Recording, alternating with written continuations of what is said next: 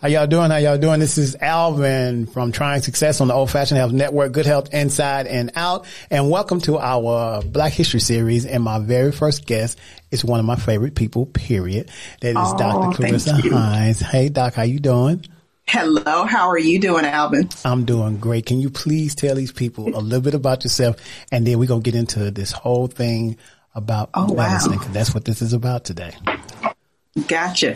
So I am Dr. Clarissa Hines. I am the executive producer and host of my own health and wellness radio show, your favorite health and wellness radio show, Medical Minutes with Dr. Clarissa, that is a part of the Old Fashioned Health Network. We air every week on Thursday at 11 a.m. Eastern Standard Time and talk about a variety of health topics, wellness topics, ranging from physical health, mental health, emotional health, spiritual health, financial health, any topic that may be helpful to the community there, we cover it. We are in our second year, we're a year and a half in now. Yep. And so, which is exciting and crazy. And it went by really, really fast, didn't it? Really fast. My goodness. Really fast. So a little bit about me. I am a native of Norfolk, Virginia, and attended the University of Virginia and did my medical studies at Meharry Medical College in Nashville, Tennessee. And I mention that because since it is Black History Month, Meharry Medical College is the oldest HBCU medical school. It is in Nashville, Tennessee, founded in 1876, and is responsible for educating approximately 40% of all African American physicians that are actively practicing in this country. Wow. So I am a very, very proud alumna of Meharry, and love to shout that out whenever I can. After Meharry, I came to Atlanta and did my training in internal medicine at Atlanta Medical Center, and since then have worked in various aspects of medicine. Currently, I am working in emergency medicine. So that's me in a nutshell. So the first question that you gave me, not the first, you gave me four, but I wanted to kind of go in reverse today and talk about... So you were asking me about diseases that impact African Americans more so than other parts of the community. Right. Of course, there was a question about COVID, and we definitely will touch on that. Mm-hmm. But I'm hoping the way I have formatted my questions that we'll kind of build to that when we can kind of end our discussion talking about COVID, because all of the other questions that you asked me kind of tie into what's going on with COVID in the African American community. Okay. So when we're talking about diseases that affect African Americans, we have to look at two separate columns there. So the first is, the intrinsic factors, the things that affect African Americans because of who and how we are, right? So those things are like your genetics. So if you're born black, you're born black. There's nothing that you can do to modify that, right? And then, of course, your gender. So there will be some diseases that will affect you more often and more severely if you are male, and some that will affect you more often and more severely if you are female. And again, from a genetic standpoint, nothing that you can do to change that. Then we look at the extrinsic factors, and I want to tackle that first. Okay. So those are the things. You asked me a question about disparities in healthcare, and those are the factors that affect us that we can control somewhat, depending upon circumstances. Okay. All right. So what do I mean by that?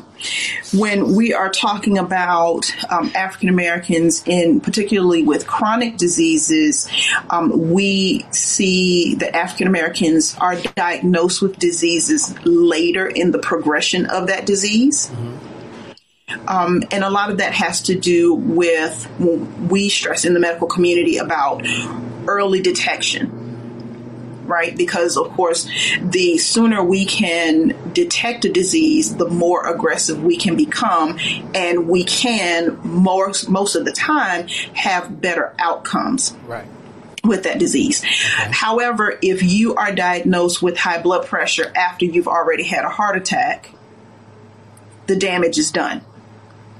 That's not to say that you can't improve, that things can't improve from that point, but that's a later point of diagnosis than what we would like to see.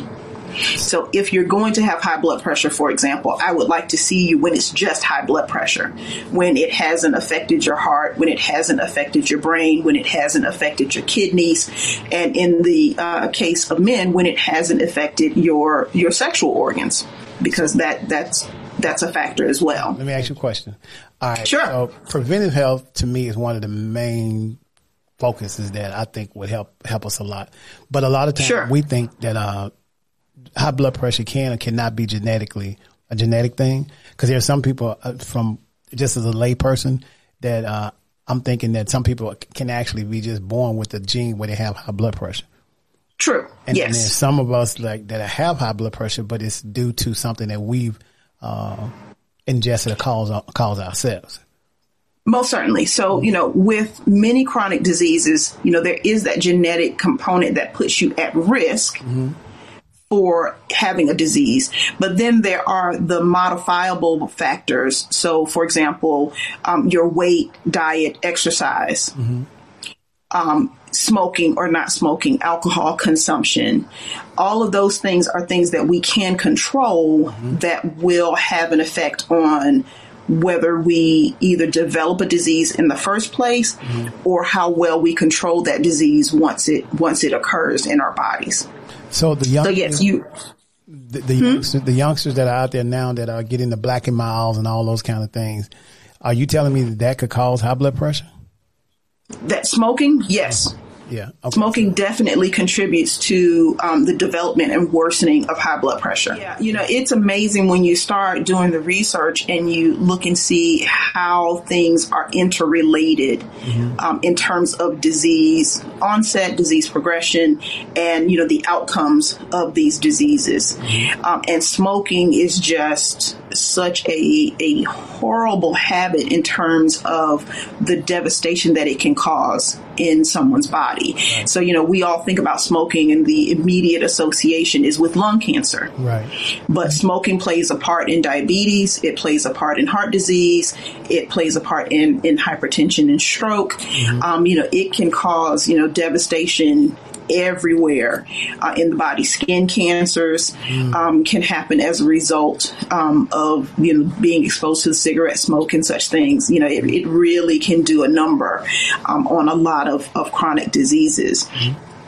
So coming to a diagnosis late, you have a worsening disease state when you come to a diagnosis after you've had high blood pressure that has been undiagnosed, let's say for years. Okay. And then, you have really severe high blood pressure at the time of your diagnosis, or you have had a consequence of that heart attack, stroke, kidney failure. Right. And that sets you up for what we call an increase in morbidity. So morbidity is sickness. So you are more sick when you are diagnosed later in the progression of the disease, and also mortality, which is death.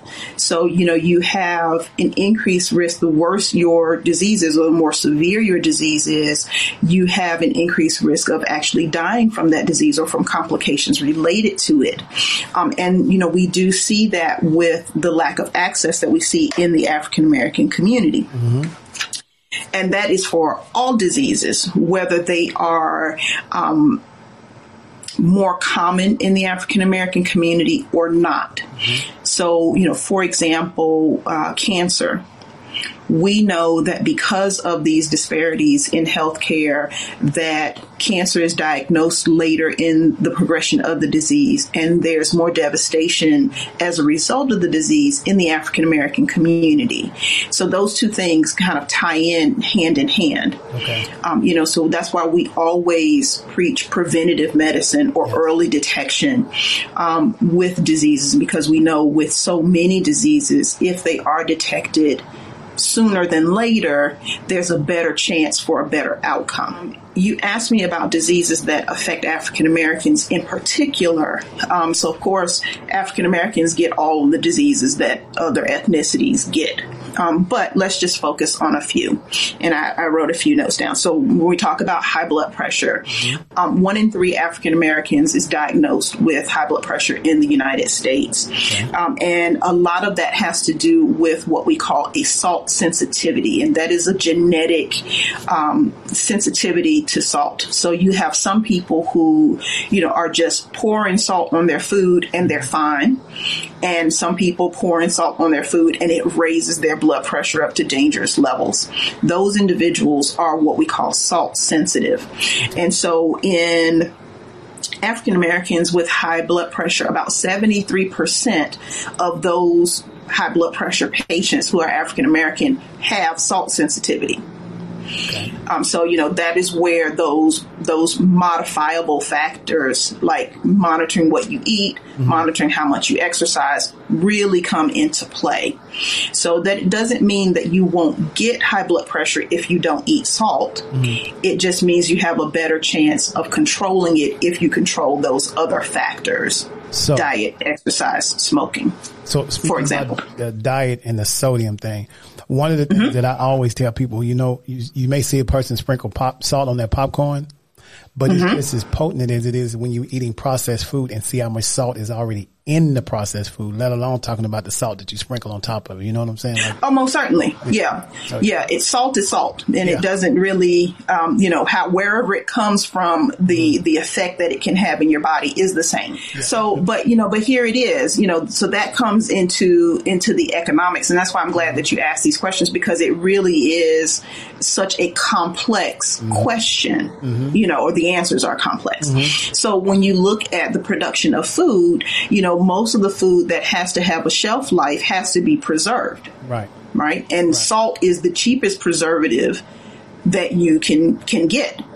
So, from an economic standpoint, from a business standpoint, it makes sense to use the cheapest preservative that you can so that your product has the longest shelf life and therefore more people can buy it over a longer period of time, and you can make money that way. And you can stack them to the roof because you got plenty. You can You can keep canned goods, a year, 2, sometimes longer, and it is all because of that salt preservative that is in the food. Now, how can you get around that? When you pull vegetables out of a can, you can rinse them, and that rinses away some of that sodium. Oh, okay. Before you cook it. Okay. So you can do that, and that can, that can reduce the amount of sodium that you are consuming. Okay. And also draining from the can so that you're not cooking in the actual juice that is contained within the can. Right. It's a lot of sodium. So those are ways that you can cut that. You won't cut it, it won't be zero. Right. That is what you would get if you are preparing fresh fruits and vegetables, which, goes into another part of why African Americans struggle so much with worsening disease. So when we talk about food deserts, so how many people of color, not just African Americans, but people of color, live in food deserts where they don't have access to fresh foods and vegetables. Yeah. And right. Yeah. And we all have to eat. And then also too, and I don't know if you have noticed this when you go to the grocery store, but the fresh foods cost significantly more. Yeah, I've noticed that. And I always tell people to go to farmers markets. Go to farmers markets. We give you a better option as far if you have that in your community. That's true, and access to even getting there if you don't have and access to getting there. Yeah, there you go. So so you see and we all, and I always want to fight against the narrative that Black people don't want to be healthy. Yeah. We know that's that is so not true. Yeah. There's so many other factors that we don't take into account, mostly because we don't know and don't really take the time to consider all of those things. Right. That there are things that they can't help. Right. Yeah. Right. So if you don't live in a community that has ready access to a farmer's market or something similar, how are you going to get fresh fruits and vegetables? Right. And if your local grocery store does not carry fresh fruits and vegetables, because how many people, in the African American community live in closer proximity to one of these smaller markets, Yep. right? Where the selection is going to be limited. Right. Right. And then also, too, when you look at the economics. So, even if you eat fast food, if you go to a fast food restaurant, and I'm going to use McDonald's, and I'm not picking on McDonald's or anything like that, but just as an example. It's okay. I'm not going to pick on McDonald's. They know how I feel. But if you look at the price of a hamburger versus the price of a salad, if you are on a limited budget, so let's say, you have 3 or 4 or 5 miles to feed in your family, you can buy 5 hamburgers, which will be way cheaper than buying 5 salads, and your family is somewhat, your family's fed. Yep, you are fed, right? And because prepped for the hospital. Well, yes, but here's the thing, for a lot of us, the goal is getting your family fed. Right.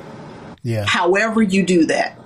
But see, Doc, I'm going to tell you, the thing about just getting us fed, the problem I have with that, you're only getting your kids fed temporarily because the nutritional value in that food going to make you hungry like 30 minutes later. And then you know what I'm saying? You eat that kind of food. Now, you know how many times we've gone out you go out to eat, right?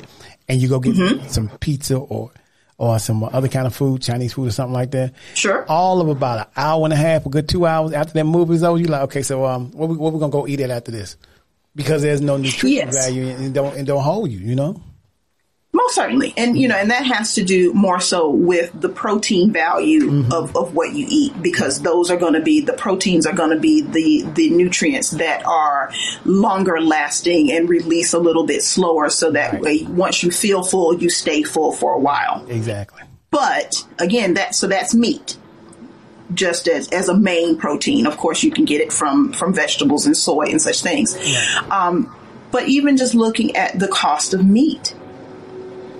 Yeah. So if you depend on, and it all depends on what your economic status is, how many miles you have to feed. Right. Yeah. And so, there are a lot of families of color that are making hard choices in terms of where the dollars go. So, of course, when we talk about back to diseases that affect African Americans, we're talking about heart disease, the number one killer of all Americans across all ethnicities. But of course, African Americans will be more severely affected because of lack of access, coming to diagnosis late, lack of referral to specialists. And maybe you live somewhere where there are no specialists. Right. So how are you going to go? I work in the emergency room. I work in small communities where there is no specialty care. There is no cardiologist. Wow. So to get to a cardiologist, you've got to drive 40, 50 miles to get to one. What if you don't have a car? Because there is no public transportation that's going to take you there. That's right. Yeah. Yeah. I mean, and this is how real people are living in 2022. And then, like I said, there's a disparity for referrals for specialists. So, double-edged sword there. So one, you may live in a community that does not have access to specialists. Right. And then two, if you're going to a doctor that may have some implicit bias for a lot of different reasons, then you may not get that referral to that specialist. And then there are special diseases like sarcoidosis, which is a lung scarring disease.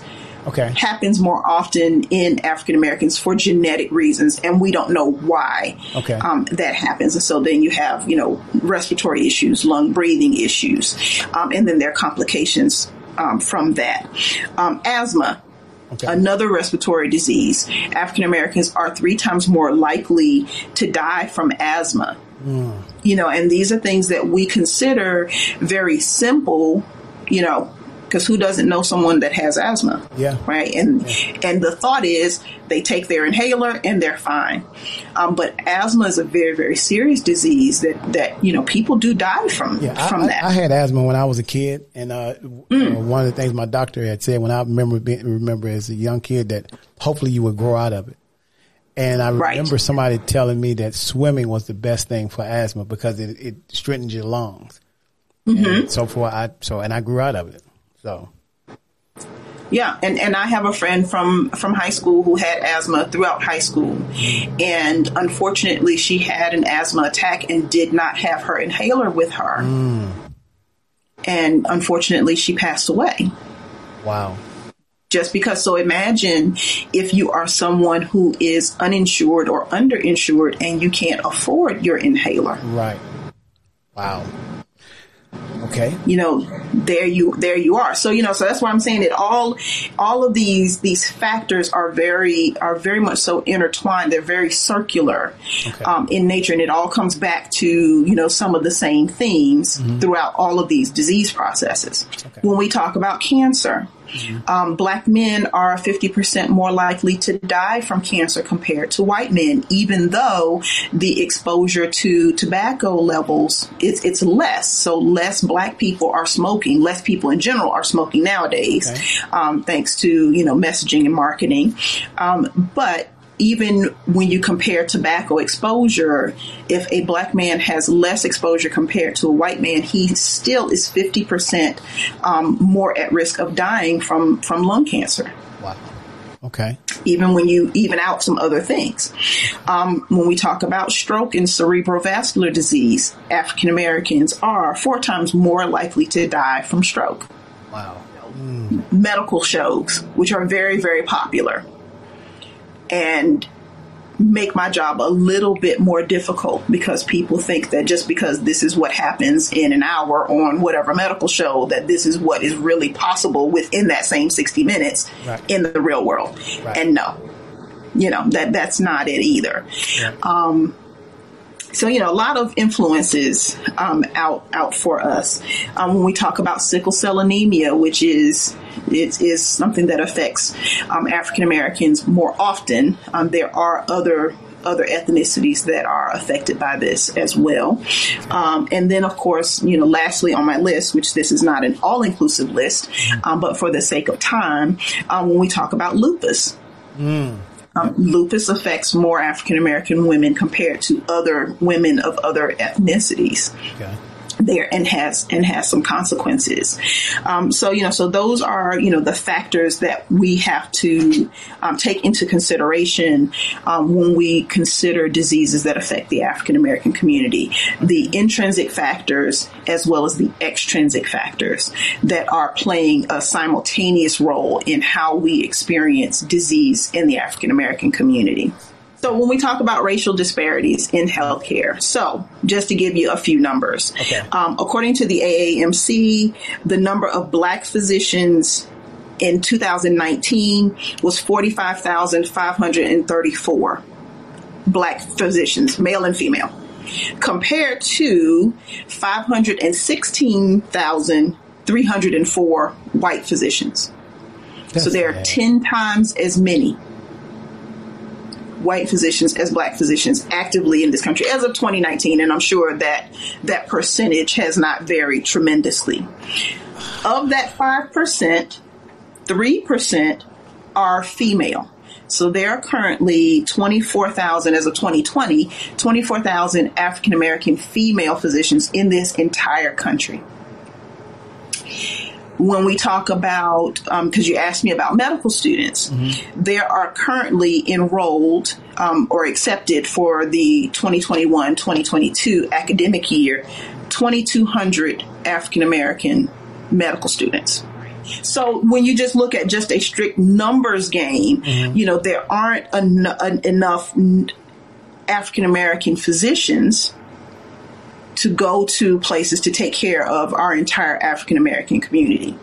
So then that leads me to talking about access to care. So of course you have the medical deserts that we spoke about, where you have, lack of access to primary care, lack of access to specialty care.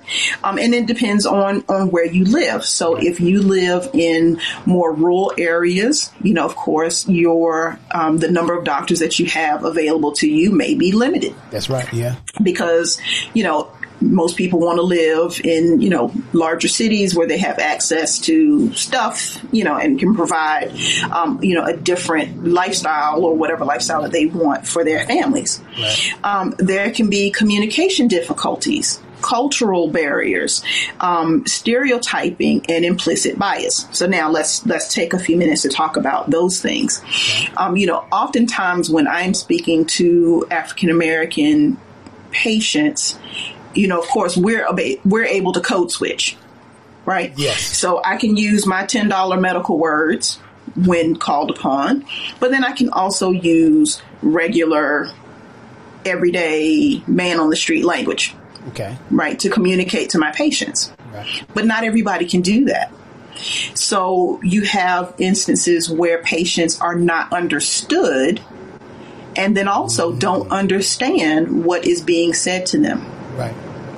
A lot of people are not empowered about knowing what's going on with their health, because I can't tell you how many times people tell me, oh, I take this little white pill. Well, what's the name of the pill? I don't know. Well, why are you taking it? I don't know. My doctor told me I needed to take it, so I'm taking it. So when we talk about the implicit biases, there have been studies about these unspoken subconscious biases that exist in healthcare. Okay. And it is not as simple as a white-black thing. Okay. Right? That is, of course, a part of it. Okay. But there are some things that are not malicious. So, for example, there are some doctors who believe that people of color experience pain in different ways than other communities. Mm-hmm. Not true. We all feel pain the exact same way. Some people will have more of a pain tolerance, less of a pain tolerance, but that has nothing to do with your race. That is strictly an individual thing. And they currently think that you're experiencing. There's people that currently think that right now, right? Yes. And so, when you talk about African Americans being treated for pain, they may not have their pain as effectively managed because of that belief. Right. Yeah. And then also, too, there is the I know best bias. And so, some of my colleagues, unfortunately, don't listen as well as we should to our patients. So I'll use Serena Williams as an example. She's a famous example of this, that she was experiencing, after the birth of her child, experiencing pain. And so, this is a woman who's a world-class athlete. So she has experienced pain in her life, right? So she would know if she is hurting. Right. And, this is not someone who could be labeled as a drug seeker, because that happens a lot too. Right. That people think that folks just want to get high off the pain medicine. Mm-hmm. And those people do exist, right. Being honest. Yeah. But she was feeling short of breath, and she reports that, she was not listened to. And it turned out that she had a blood clot in her lungs. Saw that. That could have very well killed her. That's right. Had someone not taken her complaints seriously and done their due diligence. Right? So that happens. Okay. Then when we talk about the lack of access all in together, and that comes down to a lack of insurance. Right. So the Kaiser Family Foundation reports that 11.4% of Blacks in 2019 had no health insurance at all.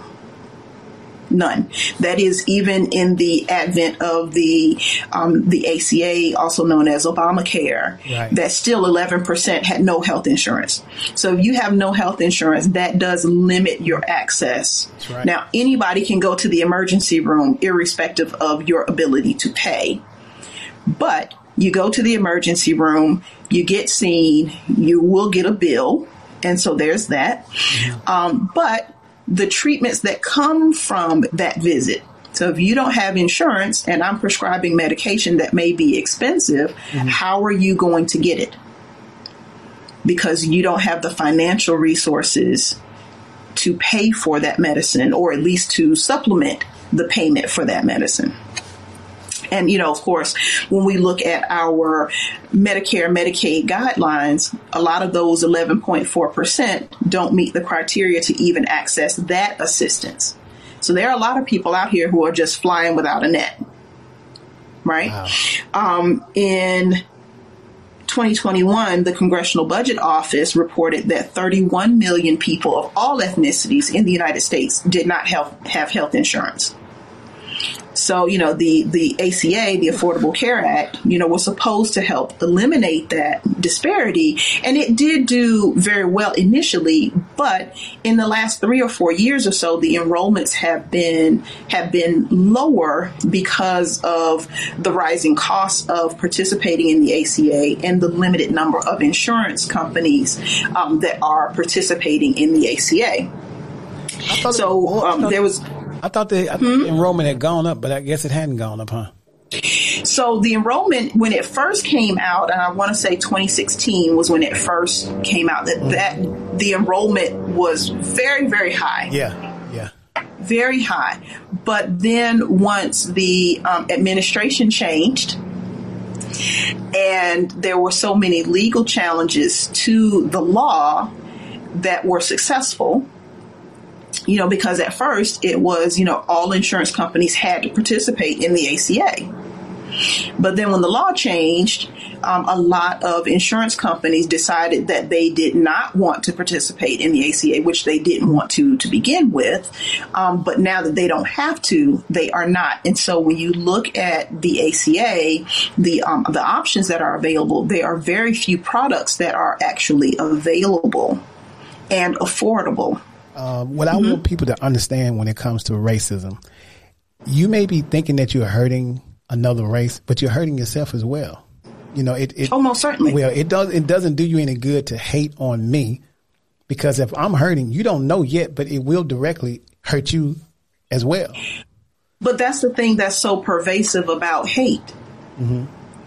That, I meet people who are not Black, who definitely could benefit from having the coverage under ACA. But the hate is so strong that they would rather go without, even if it hurts themselves, just so that you and I can't have it. Well, it is hard to be in medicine these days. Particularly in the past 2 years, almost 2.5 years, especially since COVID has come. That has placed an additional strain on an already strained system. And now, that COVID has come to the forefront and the medical burnout and people leaving medicine, now that has become a part of the story and become a part of the broadcast in the media, now people are becoming aware, but it always had been happening. So for example, when we look back at the numbers, this year you have 2,200 African Americans in med school. That's not nearly enough. That ain't even enough to help our own community. It's not. So let's say you have 2,200 in each of the 4 classes, because med school is 4 years. Okay. So you're still less than 10,000. So you're producing, in a 4-year span, less than 10,000 new doctors, all of whom will not choose primary care. Right. Because they're going to be surgeons and radiologists and all of that in the mix too. Right. So, so the number that will be going into preventative health and primary care is low. And, and let me just say, that's not to say that you can't get competent care from someone who doesn't look like you. Right. But when in 2022, I am still meeting Black people who tell me they have never in person seen a Black female physician. Let me hit these last 2 about racial disparities. Okay, go ahead. So they're environmental disparities. So, for example, 71% of African Americans in this country live in communities that violate the federal pollution standards. air pollution standards. Okay. So 71% of African Americans don't live somewhere where they have clean air. In the United States. So if you have asthma, there you are, right? Yeah. And then, you know, when we get down to funding and research, so a lot of research dollars do not go to finding out why African Americans are more severely affected. Why are they getting these diseases in the first place? What things can be done, you know, for these diseases. So I'll give you an example. When we talk about sickle cell anemia, right? So we look at the funding, the research funding that goes for sickle cell anemia, as opposed to the research that goes towards cystic fibrosis, which predominantly affects white people. Vast difference in the number of research dollars that are going to those two diseases. And, you know, we can ask ourselves, why? And I'm sure that there will be, you know, a lot of I know. Okay. Interesting. No, I'm not going to call on you. Because I know what you're going to say. You're going to misbehave. And we are not going to do that today. Oh, Doc, I really appreciate you. Thank you so very much. You are so welcome. Being a part of this segment, this series for Black History. And y'all, I'm telling you, Doc is really, really good. I've called on her, even when it wasn't related to me, and you always answer. Thank you. But I'm specifically happy you're going to do the series on Black COVID-19 for this Black History segment. Y'all look for that. That's going to be really, really good. Doc, thank you so much. You're very welcome. Have a great day and happy Black History Month.